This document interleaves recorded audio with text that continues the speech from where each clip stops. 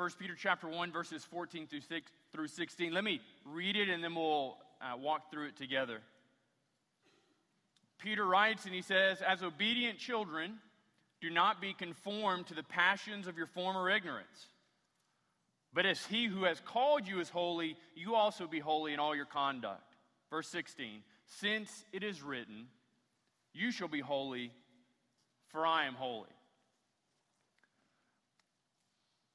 I sat down to study this week. I'm looking through it and I'm reading over it. And the idea of holiness is just overwhelming.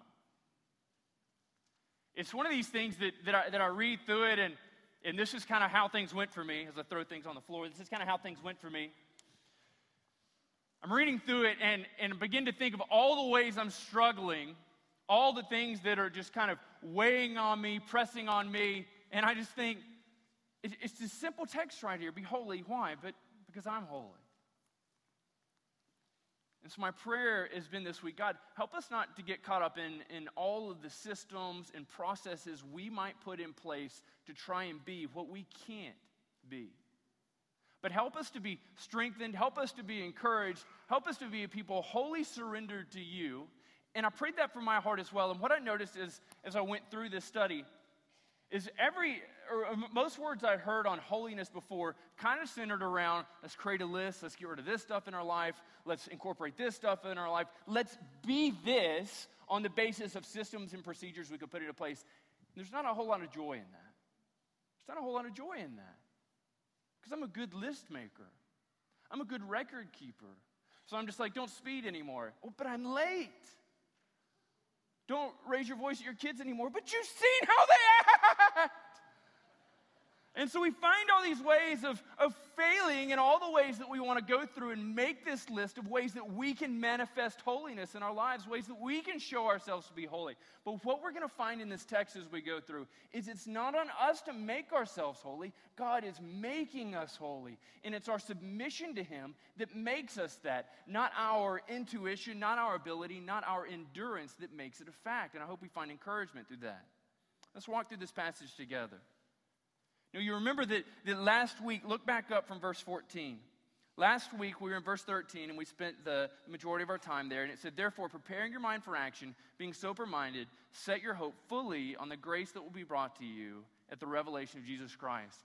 So, in essence, what Peter has done so far in this letter is he spent the first 12 verses describing who you are in God. We've got to know that. We've got to know who we are in God. We are elect exiles. He has moved in our hearts to call us into salvation. And he's describing all the ways that the Trinity has moved in our hearts. And then he gets to verse 13. He says, "Since you know who you are, do this. Do this." And what does he call us to do?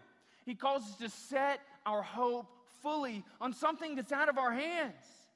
And so he goes through this and he says, this is who you are. These are all the ways that God has moved in your midst. This is all the ways that you can endure suffering and difficulty. And what is the first thing he calls us to do? To set our hope on something that's out of our hands. To set our hope on something that's out of our hands. This grace that is going to be brought to us at the revelation of Jesus Christ. Now, 13 is a hinge verse. It's the first imperative, it's the first command that we see show up. And in 14 through 16, it's the overarching idea of holiness. Look how he does this. He describes us as obedient children. Verse 14, he says, "As obedient children, do not be conformed to the passions of your former ignorance." We can take away a couple of things from this. One, we used to be ignorant. Some of you still are. Right? You and your wife can work that out later. Which one? Like, is he talking to me or is he talking to you? But we have a past. We have a past. We have a present and we have a future. How does he describe us here? He describes us as obedient children. Now, for anybody that has kids, has been around kids, or maybe you are a child, obedience, right, is kind of this mainstay that kind of gets into a lot of the conversations you have with your children. I can't tell you how many times our kids were like, just obey. Just do what I say. Just obey. But as we come into this discussion, he describes us not with this imploring us to obey, but what does he describe us as? He characterizes us as obedient children. Peter writes to this group of people who are suffering and in difficulty, and he presupposes that they are found in obedience. This is good news for us. He says, as obedient children. And this gives us another indication. Children have what? Children have a father.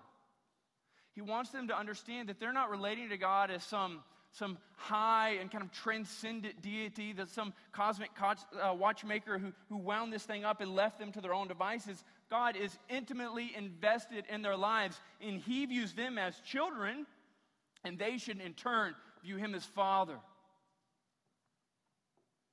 This is great hope for us. This is great encouragement for us. That we relate to God not as some distant, far-off creator God, but we relate instead to this far-off creator God in the most intimate of ways as Father. And he looks at us and he describes us in this way and he says, you are obedient children. Folks, this is who we are. We're elect exiles. This is not our home. We are homesick for a country that we've not been to. We're homesick for a country where our citizenship lies. And in this place, here and now, we're obedient children of a high and exalted King. Amen? As such, this is who we are. We're obedient children. As such, look what he tells us. He says, do not be conformed to the passions of your former ignorance. There's this tension at play. On the one hand, we recognize that in Christ we are holy, we are righteous, our present is secure because of something that happened in the past, and our future is a certainty. We are headed towards glory. But in this, we recognize we have a past too. In our past, this place we used to be, we were pigs wallowing in the sin and mud of filth, and we liked it. We liked it. Some of us, we were alcoholics. We like to drink. We like the feeling of being out of control. We like the numbness that it provided us. We enjoyed this. We did. Some of us were drug addicts. Some of us were stepping out, cheating on our spouses, and we liked the excitement and the joy it brought us. Some of us were so engaged, so swallowed up inside pornography that we saw no outside, but we liked it. Some of us simply were lazy gluttons. Our God was our stomach. We liked to take in as much as we could. We liked this feeling of fullness, and so we fed it with everything we had. This is who we were. We liked it. Others of us, we say, those were my problems. I wasn't an alcoholic. I've never looked at pornography. I've never stepped out on my wife. I am fit and proper. For us, we were good. And in our goodness, we suppose that we did not need a holy God. In our goodness, we suppose that we did not need a sin covering. In our goodness, we felt that we could do it on our own. And these things manifest in pride, and we made ourselves and our good behavior our God. The praise and adulation we received from those around us, we enjoyed, we welcomed. All of these things. All of these things are characterized and described as our former ignorance, and we were passionate about them. And so here we stand. We stand in the middle, and on the one hand, we hear the siren song of who we used to be calling to us. Say, come back, have a drink. Come back, cheat on your wife. Come back, look at pornography. Come back, satisfy your gut. Come back, satisfy your goodness. Calling us to find our identity in who we were. All the while we recognize that as obedient children, as elect exiles, we are to be finding our identity in Jesus.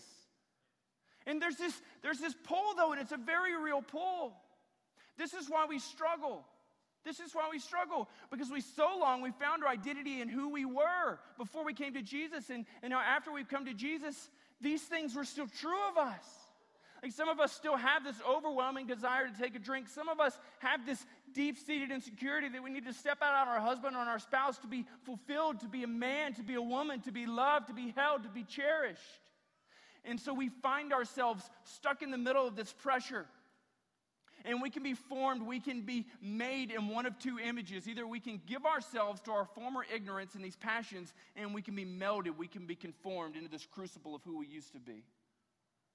Or we continue to lean hard to press into Jesus and to find ourselves living out all the implications of what it is to be an obedient child, and we find ourselves being conformed being molded, being melded into his likeness instead of what we used to be. The choice is so abundantly clear for us. We stand at a crossroads, much as they did. He didn't discount their suffering, but he said, we need to find ourselves, you need to find yourself being obedient to God. Christianity is not created so that you can have some type of privatized, rebellious expression of it. It's not as if you come to the Word and say, oh, you know what, I really like Song of Songs. I think there's some good stuff in there. But when it comes to be holy as I'm holy, when it comes to righteousness, when it comes to being a slave to God, those things sound oppressive. Those things sound oppressive, and so I don't want those things. Christianity is not your privatized, personalized expression of what you take away from the text. It's not. Christianity is obedience to God. Look what he goes on to say. Don't head to where you used to be in the passions of your former ignorance, but, verse 15, as he who has called you is holy, you also be holy in all your conduct. Look how he describes God here. He describes him in terms of who he is. This idea, he says, he who has called you is holy. The calling one is holy. God is holy. We recognize that God is holy, but he's also incredibly personal to us. And so we see the tension there. He is Father, but he's holy. He's completely separate and other. There is nothing you encounter that can measure up to the holiness, to the complete separateness of our God. And in that, there is this critical understanding of why would he choose to relate to me? Christian, God chooses to relate to you on the basis of your faith tethered to him through the blood of Jesus Christ. That's what we see here. He who called you is holy. And this grand statement of totality, as he who has called you is holy, you also in all your conduct be holy. It's a radically all-encompassing statement. This is where I was hung up all week. Because I'm looking at it and I'm thinking, okay, in all your conduct. He's not talking about the hour and a half on Sunday morning. He's not talking about Wednesday night. He's not talking about the mornings you wake up and you read Psalm 46 and you're like, oh, be still. Oh, it's so good. Psalm 23 and you're like, oh, yes, you're my shepherd. I like it, I like it, I like it. He's talking about all of your conduct. That moment when your kid is so incredibly rebellious and all you want to do is lay down some strict obedience on him. You know what I'm saying? It's that moment in life when this guy cuts you off and he's got the Darwin eating all the little deals and it says coexist on the back of it. And you're like, oh, I want to lay some sweet religion on your forehead. All your conduct. All your conduct. There's a totality to it that's so incredibly devastating to me personally. Because I recognize all the various times, all the different ways that I mess up and completely don't live out all the implications of this passage. But look what he calls us to here. It's not a listing of all the ways that we can be holy. I got to be honest, when I first approached this passage, I started looking about it, and I started writing all the ways. I was like, well, all your conduct. Well, with your wife, nailed it. With your kids, well, let's come back to that, okay. With the telemarketer that called, oh, look, that's clearly an exception clause. With this, with that. And so I started listing out, I started thinking in my mind, how are all these things broken out? But look at how the passage is put together. It's not calling us to make a list. It's calling us to reflect on God. The weight and direction of this text is centered on him, not on us. The one who has called you is holy. Look over in chapter 2 in 1 Peter.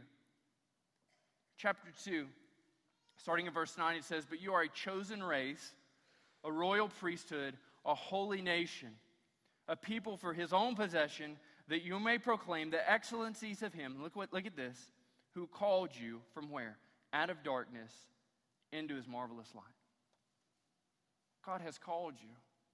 Your past was not a surprise to him. It's not that he saw you and said, whew, man, she looks bad. I'm not sure if I can handle this. It's not that he's called you and said, oh, here's something I can work with. I think they show real potential. He called you out of darkness. And the light that he called you into is this manifestation, this display of his glory. Called you into his marvelous light. And look what he goes on to say. Once you were not a people, but now you are God's people. Once you had not received mercy, but now you have received mercy. He who called you is God the Father. And called you from the passions of your former ignorance, from the sin that you were so surrounded in and enslaved to and enjoying. And he called you from that to enjoy his presence. And it's in the midst of enjoying God's presence that we pursue holiness. It's in the midst of enjoying God's presence that we pursue holiness. Probably once a week, well, it probably needs it more than that, but probably once a week, the kids are upstairs and we have a quasi-bonus homeroom edition type thing that is filled with toys. I mean, and if you're a parent, you know what I'm talking about. They're the toys that end up being like 3 feet deep, every one of which is designed to puncture the adult foot, right? And so it's the type of room you only go into with steel-toe boots, and you're like, I got your toys, I got your toys, I got your toys. Right? I mean, this is what this room looks like. You can't do that with Legos, by the way. It will not happen. You will bounce back down those stairs. And so about once a week or so, the kids, I go upstairs and say, oh, you've got to be kidding me. Like, do your toys breed at night? What is this? What is breeding? Oh, what did I say? Strike that. And so you have toys all over the place. What's going on? Oh, we're, making this Lego War Duplo. Well, it looks like everything is in this state of civil war and heightened individuality. Hey, put it all up. Put it all up. Dad, it's clean slate time. This is where the Duplos go. This is where the farm animals go. I'm hyper-organized. I'm sorry. This is where all this stuff goes. No toys on the ground, no toys on the table. Every toy has its place and a place for every toy, right? That's a hope for every boy and girl, right? And so I say 10 minutes. Why do I give them 10? Because they have 10 fingers. They have no concept of time, but they can do this. And when they get to the end, everything clean in 10 minutes. So I go downstairs talking to Valerie, looking at our perfect child who is an infant. That's the only reason. Right? Right. And so I'm talking to her, and what I hear from upstairs is it's only described as this state of supreme. It sounds like they're eating each other. It's like a cockfight broke out. I don't know what's happening up there, but it's awful. All I know is I don't want to go back. And so 10 minutes on my watch expires, and I give grace, and so I go up at like 12 and a half minutes. I walk upstairs, and I'm just like, what in the world? What is this? You didn't put anything up. And one of two things has happened. Either they're arguing, he's not helping, you don't talk to me like that. Or it's, Dad, we started playing. We found toys we haven't seen in a month and a half. And clearly, because they're at the bottom of the 3-foot pile. Now, if I choose to stay in the room, something radically different transpires. If I go up to the room and I see the room in disarray and a mess, and I stay in the room and I sit with them and I say, all right, you guys are going to clean, I'm going to stay here. The whole situation changes, you see, because in this moment, they were asking me questions. Dad, where does this go? How does this work? Where do you put this? And I'm giving responses, and they're asking me, Dad, what does this look like? And because they know me, and they know my expectation, they know how these things work, we find them putting these things up. When we relate to God, in the midst of our life, He is changing our conduct on the basis of His presence. I'm not putting the toys up for them. I didn't write them a list and say, this is exactly what it needs to look. They're engaging with me. When we engage with God over the course of our life, we step into a situation and we take it unto Him and say, how do I respond in this? What should this look like? We study His Word. We understand His character. We understand who He is and what He's transforming us to. Our conduct radically changes. We don't change our conduct to please God. It's time spent with God that changes our conduct. Do you understand the radical difference? On the one, you set out to be a legalist. You set out to merit the favor of God on the basis of doing right things, hoping that He'll be impressed, that you'll earn His favor. The other one looks at it and says, God is already impressed with me because of Jesus. And on the basis of my association with Jesus, I enjoy His presence. And in the midst of enjoying God's presence, it radically transforms the way that we engage in all our conduct. Everything. The way that we go about our jobs, the way that we drive in traffic, the way we respond to difficulty, all these things hinge on our relationship to God. Understand this. The God who saved you is holy. He's holy. That is the only way to understand him, the only way to engage with him. He is holy, and time spent with him makes you holy. Look at how he wraps this up here in verse 16. Some weeks ago, we were in verses 10 through 12, and this is instructive. 10 through 12, what Peter did was he built a bridge of salvation history. Peter looked at it, and he wanted the people that he was writing to understand that they were a part of the unfolding narrative of God, that this God who spoke through the prophets was speaking to them through the gospel, and that's what tied the two together.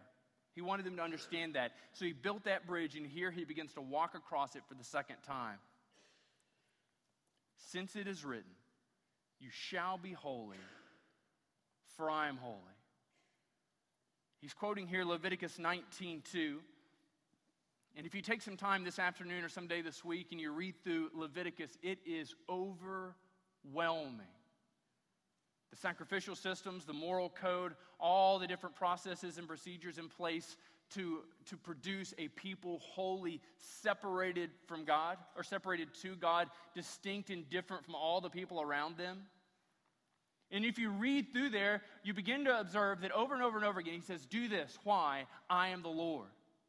And then around about chapter 11 and verse 44, he says, "Do this, for I am the Lord, and as I am holy, so too you shall be holy." You're going to consecrate yourselves, and you're going to be a people holy and distinct from everybody around you. And so as we come in here, we recognize that in verse 16, our holiness stems from his word. Why is Christianity not some privatized expression of how you take and experience God, and it can't be your own little rebellious foretaste? Because Christianity is always an expression of what we see in his word. Christianity is always an expression of what we see in his word, and what we see there is his character. His character is holiness. And look what he says here. "Since it is written, you shall be holy, for I am holy." The future trajectory of our faith in Jesus Christ can only be described as holiness. In salvation, God came and he saved you in the midst of your ignorance, in the midst of your rebellion. He imputed Christ's righteousness on you. Effectively, he saw you and you were stained with sin, and he took the righteousness of Jesus because of his sacrifice, and he put it on you. So when he sees Kelly, when he sees Lacey, when he sees Anthony, when he sees Trevor, he looks at them and he sees Christ's righteousness. Not your former sin, Christ's righteousness.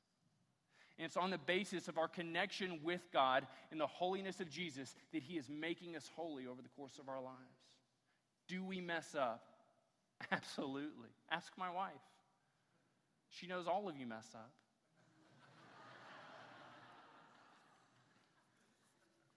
Do we mess up? Absolutely. Absolutely. God is completely loving and bent towards producing for himself a people worthy of his name. And the people worthy of his name are a holy people. Are there things that we should cut out of our lives? Absolutely. If you're an alcoholic, should you quit drinking? Absolutely. If you're cheating on your wife, should you stop? Absolutely. Do these things make you more loved by God? No. Time spent with God is going to reveal certain things in your life that have to go away. It's a beautiful fellowship with our Heavenly Father. It's a beautiful fellowship with God. Time spent with him and time spent with his people is going to reveal things in our lives that don't measure up to his holiness. And these things he's going to strip away from us. These things he's going to take away from us. He is making us holy. Amen. Amen. Let me pray for us.